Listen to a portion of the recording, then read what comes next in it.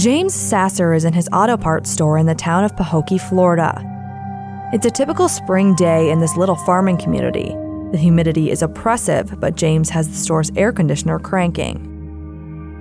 A few customers come and go through the glass doors, and then one of his regulars comes in. She owns a small used car lot nearby with her husband, so she's a familiar sight to James and the co-worker who was in the store with him. But today she gives them a jolt. They watch as she bounds through the door and up to the counter, dressed in a full clown suit.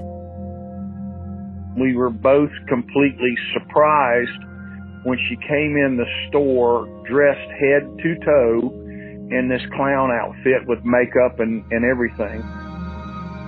The customer explains the costume away. She says she does parties for kids. Pahokee's a quirky little town and her story makes sense, so James brushes it off. Nothing about it would make you suspicious of anything. It just, well, that's just what she does on the side. No big deal. But it was a bigger deal than he thought at the time. On Memorial Day weekend, 1990, James saw the news reports about a clown that showed up at the front door of a Wellington home and shot Marlene Warren in the face. Police were looking at 2 people as possible suspects. One of them was named Sheila Keene.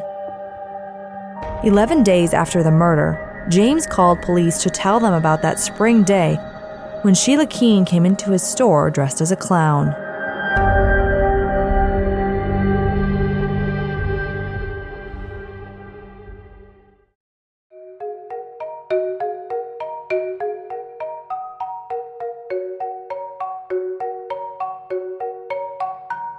From the South Florida Sun-Sentinel in association with Wondery, this is Felonious Florida, the podcast that leads you into the dark side of the Sunshine State. I'm Emma Kate Austin, along with reporter Tanya Alanez. And this is the conclusion of the killer clown of Wellington.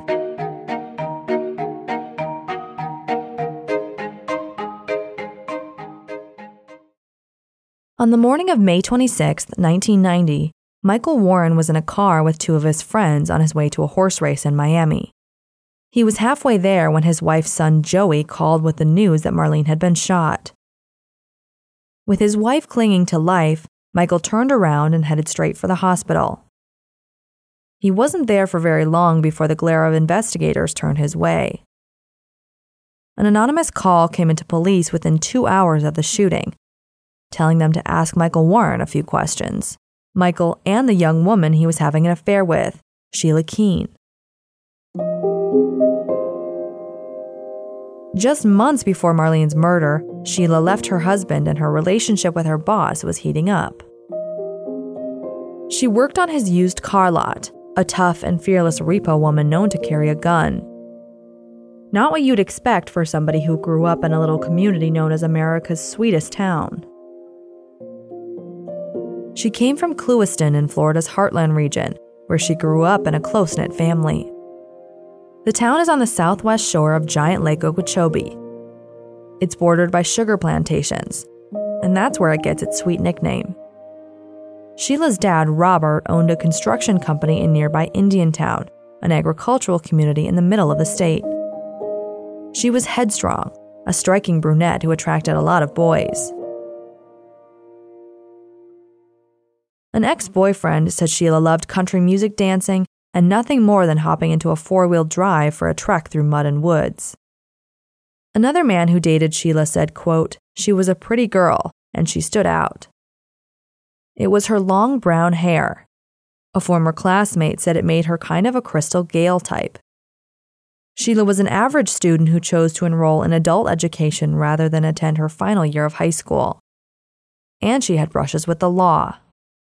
In 1984, when Sheila was 21, she was charged with shoplifting $77.60 worth of merchandise in Palm Beach County. A couple of years later, police in Margate, Florida arrested her on a misdemeanor theft charge. She pleaded guilty and was sentenced to 6 months of probation. Sheila got pregnant when she was 23 years old. 6 months in, she married the baby's father, Richard Keene, in front of a notary. It was May 13, 1987. The two met when Sheila was in high school and Richard was dating her cousin. Sheila set her sights on him and kind of stole him away, her mother said. Richard was 18 years older than Sheila and a convicted felon. He had a reputation as a troublemaker and a busybody. According to news reports, Richard was a former director of the United Klans of America, one of the largest white supremacist organizations in the country.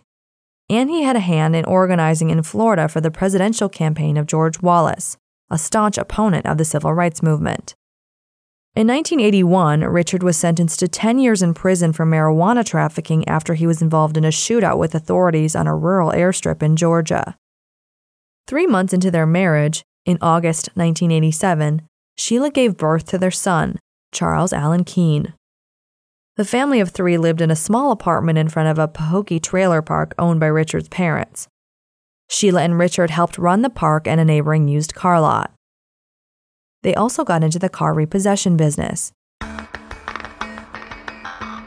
And that's when the worlds of Michael Warren and Sheila Keene collided, on the lot of Michael's used car dealership, Bargain Motors. By January 1990, Sheila split up with Richard, and her affair with Michael was in full swing.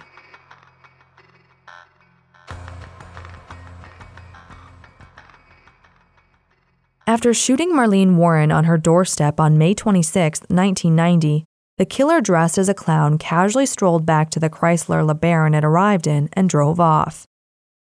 But police were on the trail almost immediately. An anonymous tip focused their attention on Marlene's husband, Michael, and the repo woman from his lot, Sheila Keene.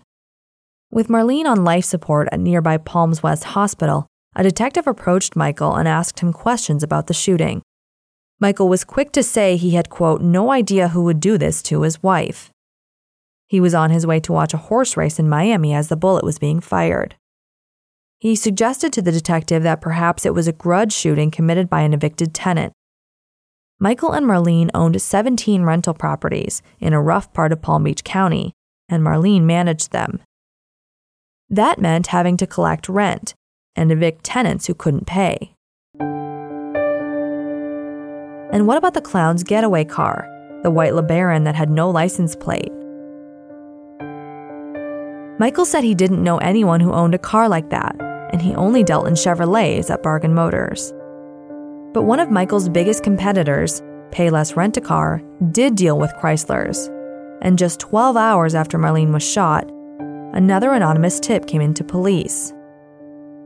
The caller said that a white Chrysler LeBaron had been stolen from Payless just 2 weeks earlier in a case that was linked to Bargain Motors.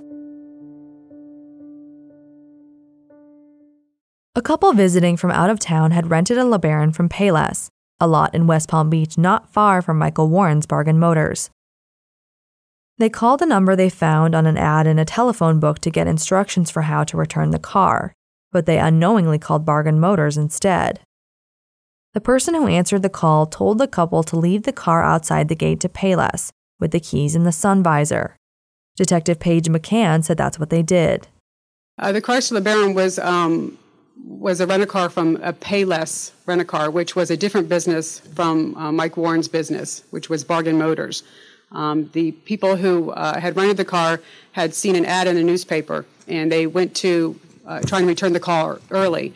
Michael Warren's business had Payless in his ad as well, so that people became confused and called the number, thinking it was Payless, but it was actually Bargain Motors.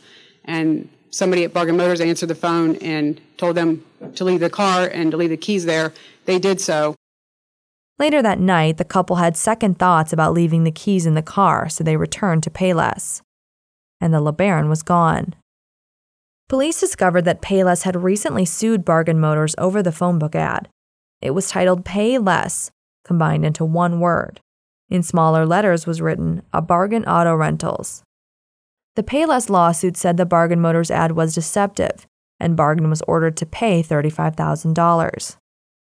An employee at Bargain told detectives that Michael stole 3 cars as, quote, payback for the lawsuit, and the LeBaron was one of them.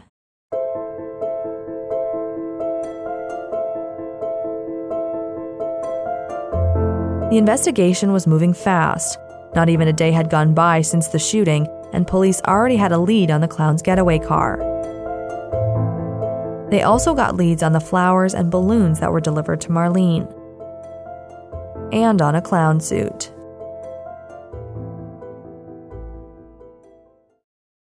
Just before 9:30 that morning, less than 90 minutes before the shooting, a woman went into a Publix grocery store to purchase flowers and balloons. 2 clerks remember selling her a Memorial Day arrangement, white and red carnations in a white basket. She also bought 2 foil balloons. One of the balloons said, "You're the greatest," just like the one the clown delivered to Marlene's door. The employees described the woman as kind of tall and thin with brown hair. She wore a white painter's cap and gloves and paid with a $100 bill. The grocery store was about a half mile from Sheila Keene's apartment. Then, an hour after the Publix employees called police about the flowers and balloons, the owner of a costume shop called in a tip about a clown suit. On Thursday, 2 days before the murder, a woman phoned Spotlight Capezio, a costume store on South Dixie Highway in West Palm Beach. She wanted to know if they sold clown costumes. They did, and at 6 p.m., the customer showed up. 2 clerks were locking the doors, but she convinced them to let her in. She promised to be quick. The clerks remembered her having a long brown ponytail, and she wore no makeup. She was, quote, very unisex and masculine in the way she walked and talked. The customer chose the cheapest clown costume in stock. It was a candy pink and yellow suit with an orange wig and red foam nose. She told them a woman would be wearing the costume, and she also needed extra white paint, enough to cover an entire face. It cost $36.50. She paid for it with 2 $20 bills she pulled from her pocket and left with the costume. Within days of the murder, the Publix clerks who sold the flowers and balloons and the costume store employees who sold the clown suit all picked Sheila Keene's picture out of a photo lineup.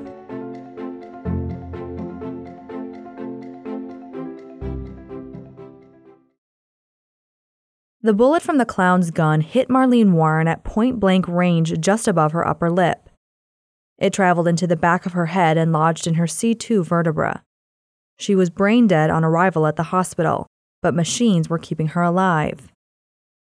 Marlene's mother, Shirley Twing, said doctors told her they had no hope. I went in there and told them to pull the plug. Okay? I didn't want my daughter to just lay there and not knowing that she'll never be normal, that she won't even wake up because of her brain. The brain was shattered, so there's no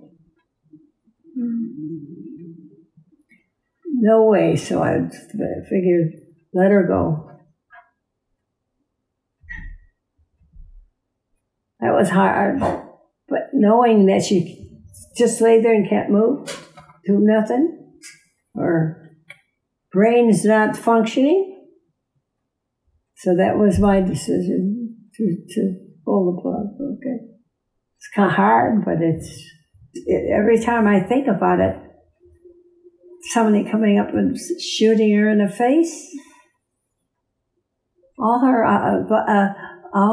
vital organs were given to somebody else.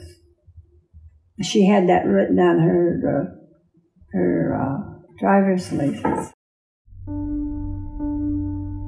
Marlene died at age 40 on Memorial Day, May 28, 1990, 2 days after the clown shot her. Other than nurses, nobody was at her bedside when she died.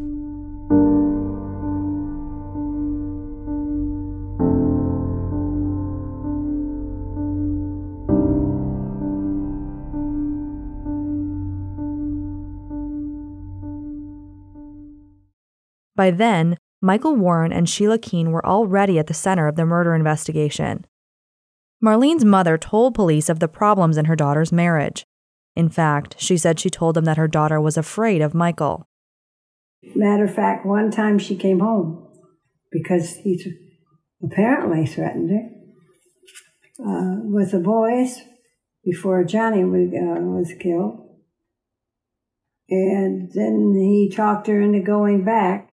About 6 or 8 weeks before the shooting, Jamie Marie Twing had what would be her last conversation with her stepsister Marlene.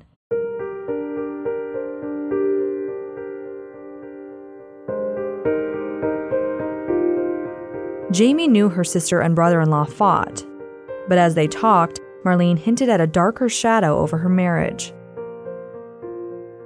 Marlene told her sister, "If anything happens to me, get Joey out." She told another sister, Julie, that she was going to get a divorce. The affair between Michael and Sheila had bubbled to the surface of the murder case. And since nearly everything the Warrens owned, Bargain Motors, the lavish Wellington house, all the rental properties, were in Marlene's name, police were on to a possible motive.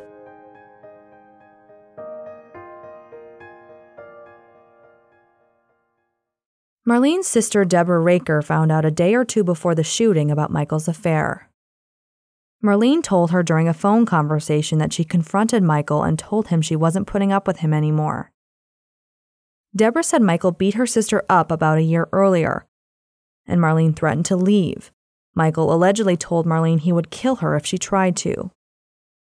Even Joey Aarons, who was home the day the clown shot his mother, told investigators that about 3 to 5 days before the shooting, she had threatened to leave Michael, quote, if he did not straighten up.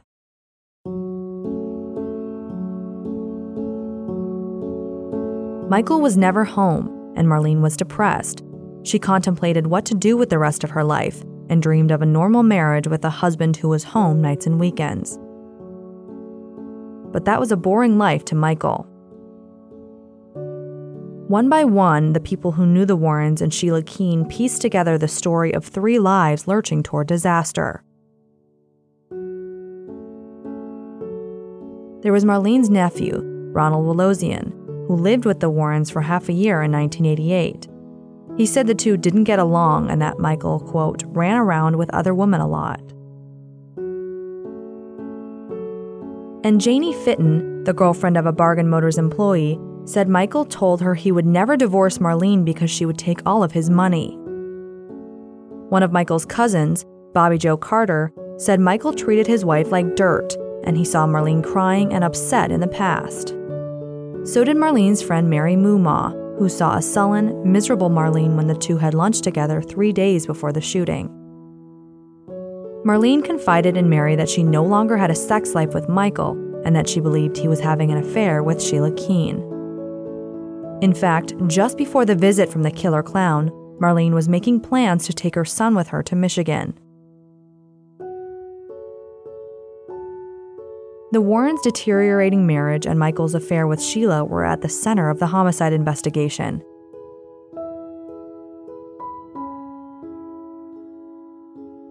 But Marlene wasn't even buried when a more substantial break in the case was made in the parking lot of a grocery store.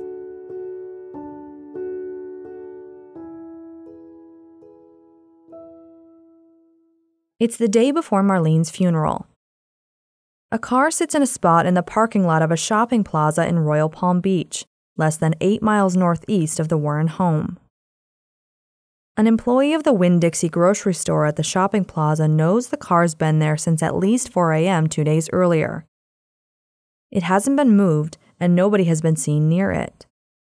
She believes it's been abandoned and calls police. It's a white Chrysler LeBaron, and police trace it to Payless Rent-A-Car and discover it had been reported stolen weeks earlier. So detectives tow it to police headquarters and call Payless for permission to search it. Within 2 hours, investigators are combing through it. Jim DiPaolo was a reporter for the South Florida Sun-Sentinel who covered the murder and the early days of the investigation. I still can remember to this day where that car was parked in the parking lot and having all the police surrounded with the police tape, do not crime, do not cross kind of crime scene tape, and seeing it out all there and then working for hours in the sun in that searing heat in the sun, working on the fingerprints and everything on that car before they towed it away to see what was going on. During their search, police find curly orange fibers on the front passenger seat, possibly from a wig. There are more in the back seat and inside the driver's door. For detectives, that confirms it. The killer clown's getaway car has been found. And along with the orange fibers, police also discover several strands of long brown hair. Within hours of the discovery of the LeBaron, investigators were at Sheila Keene's apartment, armed with a search warrant. Just a few days earlier, Sheila was denying everything about having an affair with Michael, about ever owning or dressing up in a clown costume, about buying flowers or balloons, and about the murder of Marlene Warren.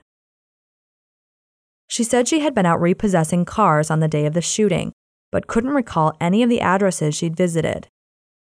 Later, after police knocked on her door with a search warrant, she clammed up. She told detectives, quote, "If you, meaning the police, think I am a suspect, then I wish to have a lawyer." They scoured the place, including a child's bedroom where her son stayed. Charles was a few months from his 3rd birthday and spent time at Sheila's apartment, even though he mostly stayed with his father, Richard Keene. From her apartment, police took away shoes, t-shirts, and jackets, as well as a hairbrush, a bathroom trash bag, and a full vacuum cleaner bag. They also found synthetic orange fibers. The next day, police watched from a van as Marlene Warren was laid to rest. One detective conducted video surveillance while an agent from the Organized Crime Bureau photographed funeral guests with a 35mm camera. The heat was on. So by the day of the funeral, Michael Warren also had stopped talking to police, and he had hired an attorney, John S. Wilbur.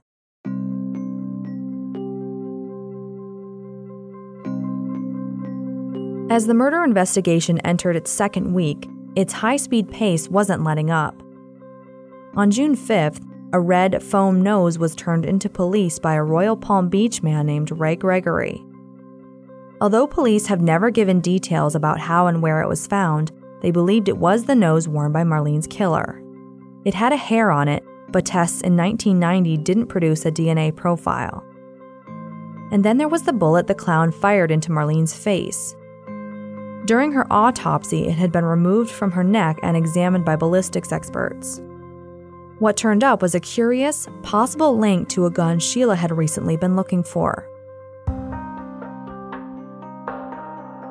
The bullet was either a .38 or .357 caliber, possibly shot from a Remington, a make less common than the popular Colt or Smith & Wesson models. For detectives, that revelation was significant. Sheila reportedly owned an obscure brand of a .38 caliber revolver. Richard Keene told police Sheila had called him about a month before Marlene's murder asking if he'd seen that misplaced gun. Around the same time, Sheila also asked her mother about it. Mary Sheltra told police that Sheila had called to ask her to search her house in Indiantown for the missing gun. It wasn't there. Detectives were amassing a pile of circumstantial evidence in Marlene's murder case. The stolen getaway car with the orange wig fibers. The store clerks who said they sold Sheila flowers, balloons, and a clown suit. The alarming conversations Michael allegedly had with family and associates. The gun. The Warrens' finances and the affair between Michael and Sheila. But there were few, if any, physical clues that could link anybody to Marlene's murder. Still, there was a crime they were closing in on, and it was going to send Michael Warren to prison for years.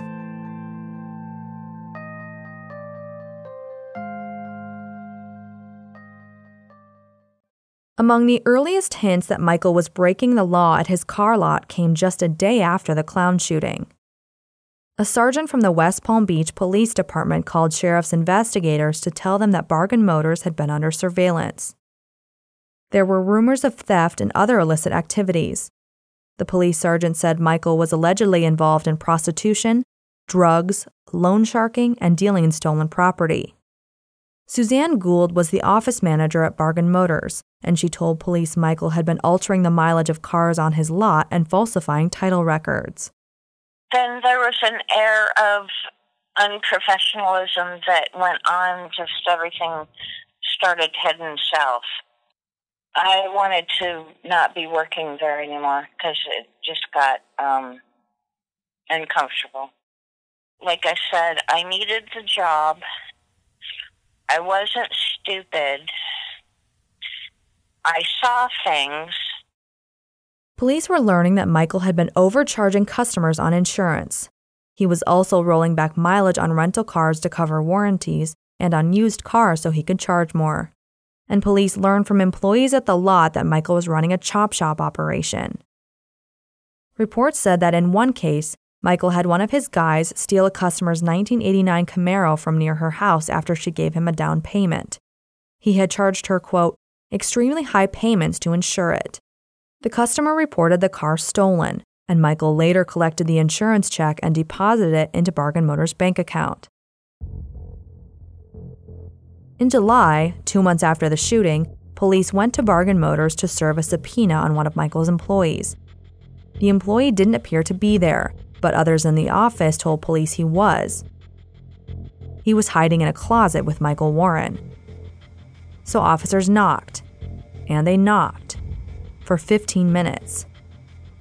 The police report said that when the two finally came out, Michael was combative and verbally abusive to the officers. 3 months later, the investigation of Bargain Motors came to a head when police swarmed the lot in a surprise nighttime raid.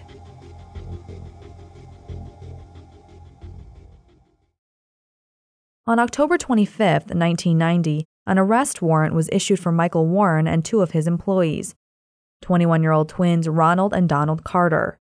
Investigators raided Bargain Motors that night. They took away filing cabinets filled with business transactions and combed the car lot looking for evidence of stolen vehicles. They arrested Ronald Carter at the lot, but his brother wasn't there. Neither was Michael. But the next day, he turned himself in at the Palm Beach County Sheriff's Office. The state charged him with 66 felonies on counts of racketeering, grand theft, conspiring to commit grand theft, operating a chop shop, and dealing in stolen property. When it came to the business and dealing with Michael Warren, then I just wanted to keep myself separate from that because I had seen enough to know that the more you know, the worse off you'll probably be. I ended up in that situation, and I tried to keep my eyes fixed on a wall rather than, looking around. But I did look around. Not an idiot. So there was activity going on that I will not discuss. It's just like I'm working in a cesspool. And I don't really want to know anybody here. At Michael's bond hearing on October 27th, prosecutors said that Michael was possibly a suspect in Marlene's murder. Prosecutor Alan Giese told the court, quote, "We have strong information that links the defendant as a possible suspect in the murder of his wife, Marlene Warren." Michael stayed behind bars for 3 days until his mother, Joyce Clayton, put her home up as collateral for a $25,000 reduced bail, and he was released. With his case starting its slow drag through the court system, Michael was free to resume his relationship with Sheila Keene. And they did so in spectacular fashion. In January 1991, Marlene Warren had been dead for 7 months, and Michael and Sheila were on vacation in the Bahamas.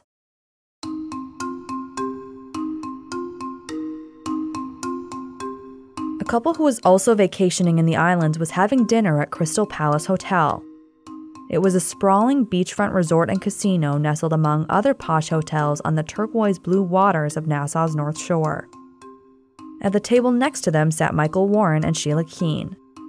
The couple told police that the two were acting strangely and Sheila seemed worried about where to sit. But Michael was all talk.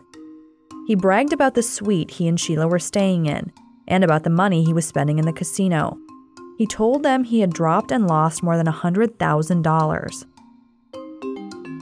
A detective confirmed their story. He discovered that Michael and Sheila had stayed at the resort between January 17th and 19th, 1991. They didn't have to pay for the room. Because they were frequent gamblers, The hotel gave it to them complimentary. By May 1991, a year had gone by since Marlene Warren's murder, and the investigation was at a frustrating stagnation. A detective working the murder case said there was enough evidence to make an arrest, but state attorneys were concerned there was not enough physical evidence for a successful prosecution. Just over a year after the murder, the Northwestern Mutual Life Insurance Company paid out the claim on Marlene Warren's death policy. Michael was the sole beneficiary, and he was given a check for $53,357.37. As the months went by and Michael waited for his fraud and racketeering trial, investigators got several tips that he was scheming about how to disappear. They were told he was amassing gold bars that he could quickly convert to cash in case he had to flee the country. He was contacting plastic surgeons in Tampa and San Diego. And he was exploring how to start over with a new identity in Baja, Mexico. But none of that happened, and his trial for felonious activity on his car lot started in July 1992.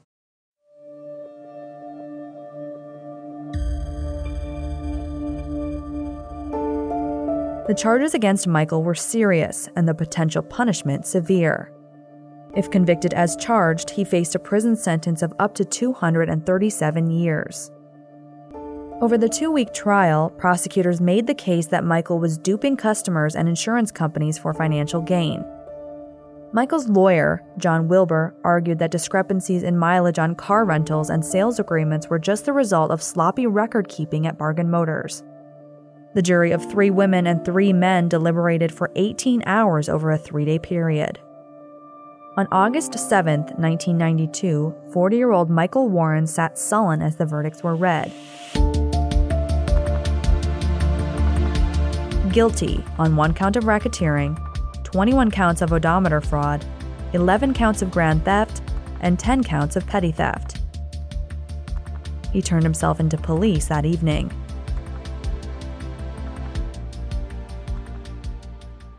The sentencing hearing happened on November 11, 1992.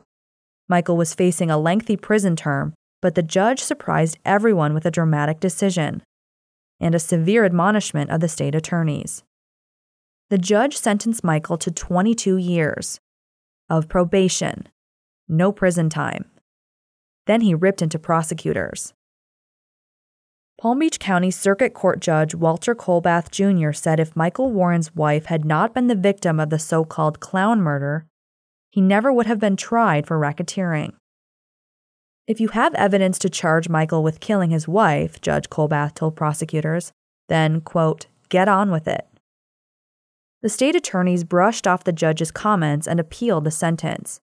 While they did, Michael posted a $75,000 bond and was released. For the 18 months the appeal took, little is known about where Michael Warren and Sheila Keene were or what they were doing. But finally, on March 24, 1994, Michael was stripped of his freedom when an appeals court tossed out his sentence. Michael's new sentence was 9 years in a Florida state prison. His term would start 1 week later. But first, it was party time for Michael and a girlfriend he introduced as Debbie. Here's reporter Tanya Alanez. Before Michael went off to prison, his friends in South Florida threw him a going-away party. And one of the people who was at that party, his name is Garrell Mullins, and he lives in Virginia now, he talked to police and said that that was the last time he saw Michael. So it was kind of, around spring of 94. And he attended that party. And he said he'd never met anyone named Sheila, but that at this party, Michael's girlfriend Debbie was there, and she's a long brown-haired brunette. And the plan was that she was going to manage the restaurant that Michael had recently bought in Tennessee while Michael was locked up. And that was the last time Garrell remembers seeing Mike or his girlfriend Debbie. On Thursday, March 31st, 1994, Michael Warren was behind bars. Michael served out his prison time in South Florida, the majority in a minimum security work camp in Homestead, south of Miami. He worked there as an orderly and a laborer for the state transportation department. His prison record was spotless, and after 4 years, he was released early for good behavior. On New Year's Eve 1997, Michael walked out of prison and into a fresh new life. He gave the corrections department his mother's address as his residence, 3200 South Ocean Drive, in a building bordered on 2 sides by water in exclusive Palm Beach, Florida. But whether he ever stayed there isn't known. In fact, Michael's footsteps for the next 2 decades are difficult to trace. And the investigation into Marlene Warren's bizarre murder went ice cold.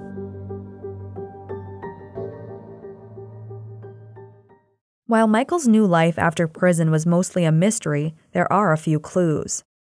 One is a 2002 document that homicide detectives in Florida wouldn't learn about for 12 years. It's a marriage certificate. On August 15, 2002, just over a dozen years after his wife's murder, Michael remarried, and his Las Vegas bride was Sheila Keene. On the certificate, Michael and Sheila Warren reported they were making their home in eastern Tennessee. Meanwhile, in Florida, reporter Jim DePaula says there was virtually no movement in the investigation into Marlene Warren's murder. We follow, and then after a while, the leads just kind of dried up. We found out, about Michael's previous arrest record. There was no proof about Sheila and Michael actually having an affair. And then on top of it, whether that had anything to do with Marlene's murder, all of that was just, you could take it so far, but then after that, it became a dead end. And it became a dead end to the police, too, the investigators. They did everything they could at the time. After a while, there just wasn't really a lot to talk about. There were a few tips, but mostly dead ends. In one tip, an anonymous caller on June 27, 2000 said he knew the location of the murder weapon and part of the clown costume. Police traced the call to Donald Carter, one of Michael's twin cousins who worked on his car lot, Bargain Motors. In a sworn statement, Donald said that one day Michael gave him a gun to hide. He put it in the attic of his parents' home. He also said he was given a clown wig to get rid of. It was wrapped in spark plug wire so it would sink in water. Donald said he threw the wig into a canal off Military Trail in West Palm Beach. Detectives didn't find the gun in the attic, and divers searched the canal for the wig with no luck. 2 years later, in late 2002, police in Virginia contacted the sheriff's office in Palm Beach County about an investigation they were conducting into drug trafficking. The drug investigation was unrelated to the Wellington killer clown case, but it did come up in discussions between Virginia and Florida detectives. Michael Warren's name came up too, but the investigation produced no leads in the murder case.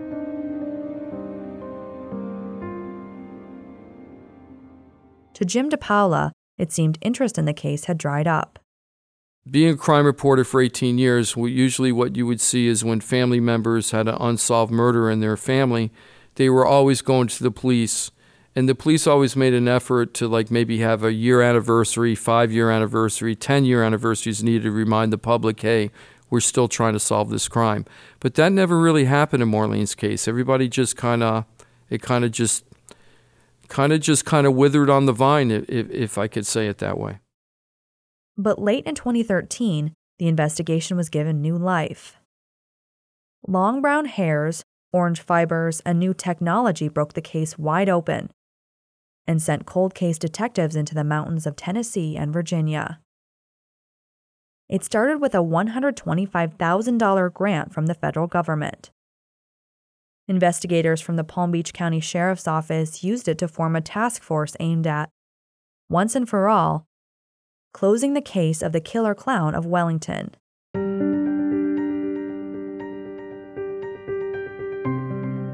The team took a fresh look at evidence that had been collected 2 decades earlier. The focus was on fibers and hairs that had been found in the clown's getaway car, as well as the samples of Sheila Keene's hair that had been collected during the 1990 search of her apartment. They also had hair and blood samples Sheila had provided. and a strand of long brown hair that was found tangled in the ribbons attached to the clown's balloon delivery on the day of the murder. DNA tests had been done decades earlier but were not conclusive. With advances in DNA technology, the lead detective ordered new tests by an FBI lab. Investigators also tracked down witnesses for new rounds of questioning. One of them was an employee of Michael's named Claude Poitras, and he had stunning information about the getaway car. But he was in Canada because he was afraid for his life.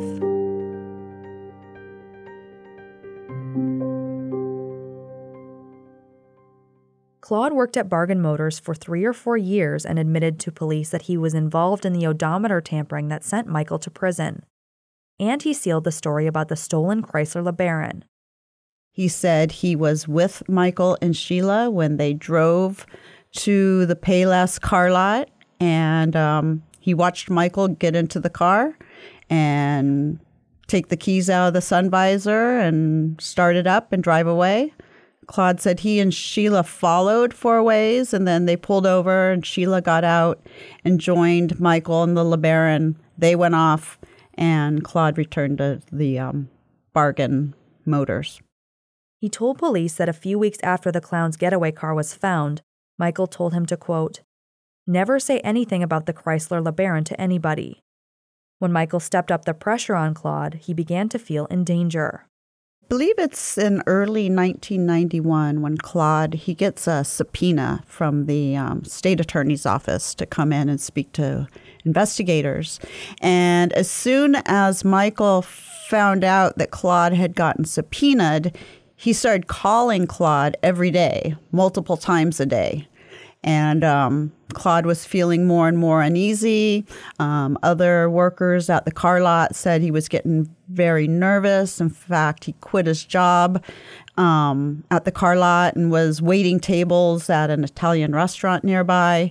And when he did give a statement to police in February of 91, he had plans to, in fact, leave the country and go back to Canada, where he was from, immediately after the interview. He told police that he was afraid Michael would kill him or his girlfriend if Michael found out that Claude was talking to police. And that was a quote from a police report. If Claude's story was credible, he put Sheila and Michael right in the clown's getaway car.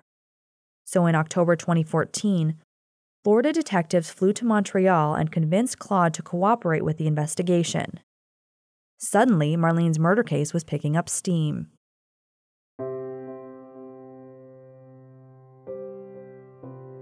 On an early fall evening in September 2017, Michael Warren and his wife Sheila are on the road, driving back from a visit to see her mother in Vermont. They're just a few minutes from their home in tiny, historic Abingdon, Virginia. But here in Abingdon, no one knows Sheila. To them, she's Debbie.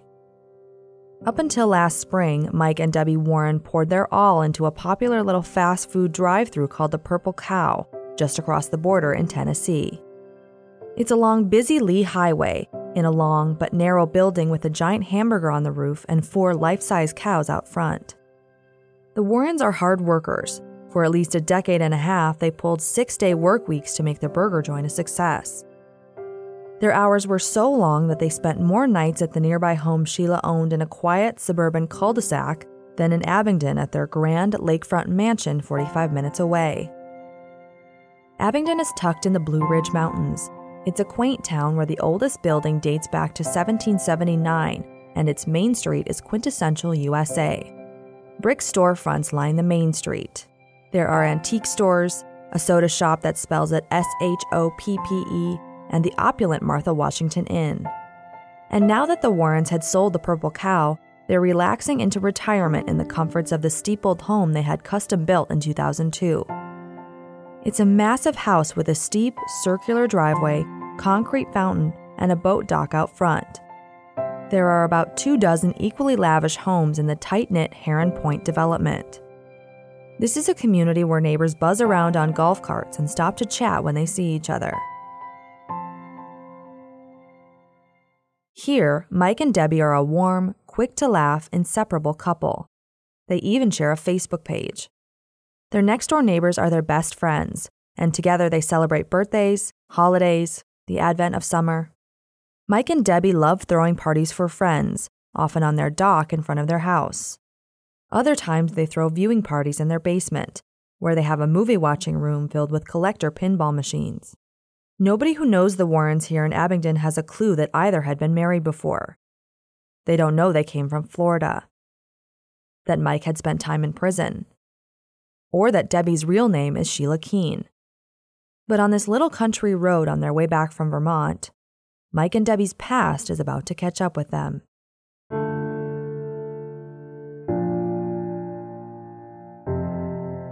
They're winding through the hills in their black Cadillac SUV. It's evening, around 5:30, and they're about 5 minutes from home when a police car swings in behind them. They pull over at a dusty opening on the narrow country road. Michael is behind the wheel, and a deputy from the Washington County Sheriff's Office approaches his window. But he's here for Sheila Keene Warren. And they have a warrant for her arrest. Startled and shaken, Sheila gets out of the SUV. Michael, now 65, can only watch as his wife is handcuffed and put in the back of a patrol car. Sheila asks the deputy in the car if she's under arrest.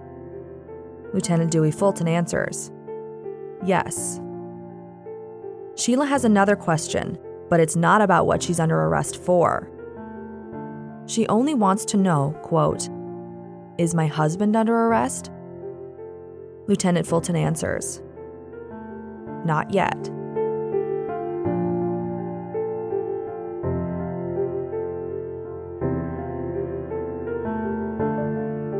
Finally, in an interview room at the sheriff's office, an investigator asks Sheila if she wants to know why she's being charged.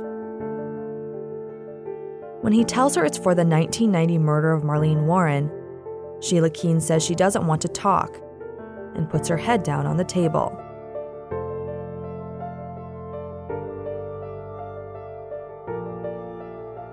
The state attorney made the announcement. Miss Sheila Keene Warren has been indicted for first-degree murder with a firearm.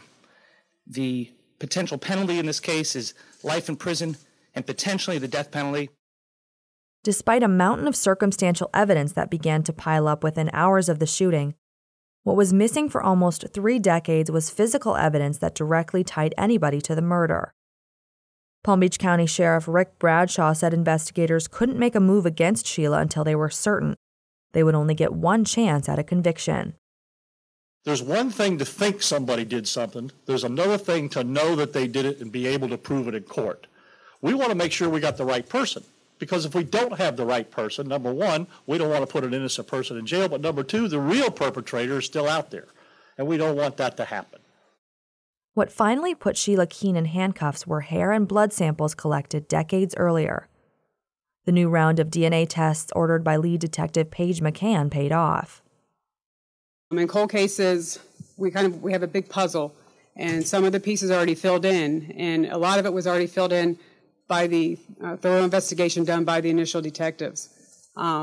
We just needed a few of those little pieces of the puzzle, and we were able to do that with the new technologies in DNA, and we were able to complete the puzzle, and I think that's what led to the indictment. The arrest after so many years took Florida and Marlene's family by surprise.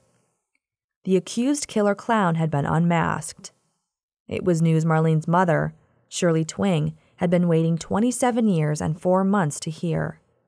I hope she gets what she deserves. That's all I can say. Then maybe I can rest.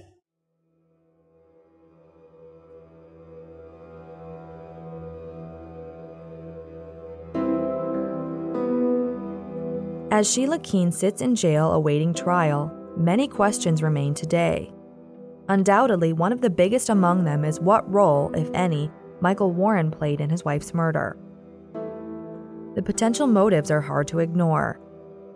The affair, a 5-figure insurance payment, full ownership of the couple's properties, including the car dealership, the lavish Wellington home, the 17 rental properties. Records and deeds show that investigators considered Michael a suspect early in the investigation of his wife's murder.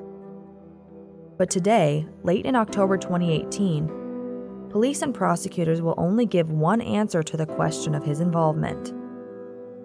The case is still ongoing, and we will definitely work diligently to determine if anyone else was involved.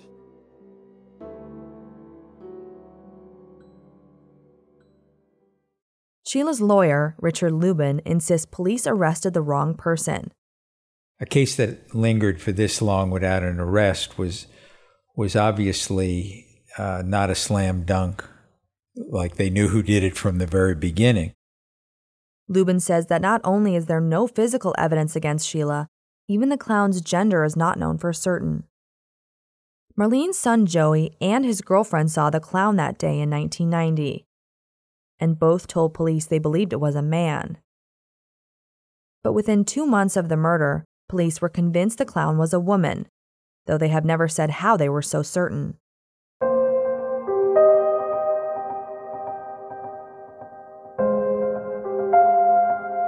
The question will likely come up at Sheila's trial. Was the clown a man or a woman? On Friday, October 6, 2017, Sheila Keene Warren pleaded not guilty to the murder of Marlene Warren. Prosecutors announced they will pursue the death penalty against her. Michael Warren remained in Abingdon, Virginia, where he currently lives alone in his lakeside mansion.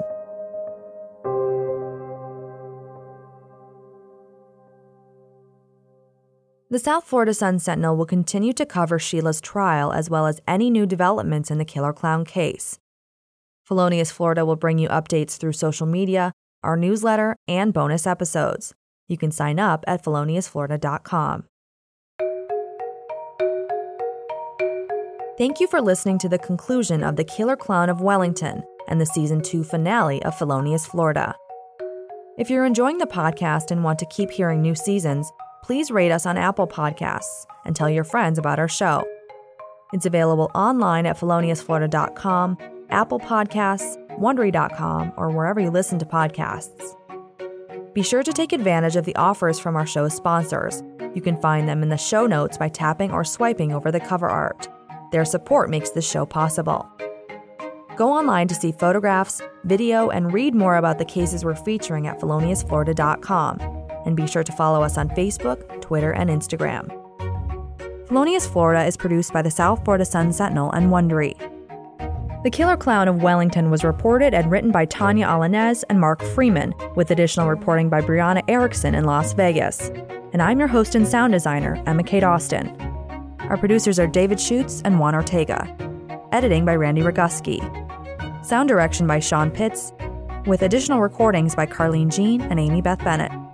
The Felonious Florida team includes Lisa Arthur, Dana Banker, Yaron Zhu, Danny Sanchez, and Kelly Fry. Hi, this is Tanya Alanez. Local journalism matters. Support us by joining the Sun-Sentinel, South Florida's leading source for news, information, and entertainment. Visit sunsentinel.com/join.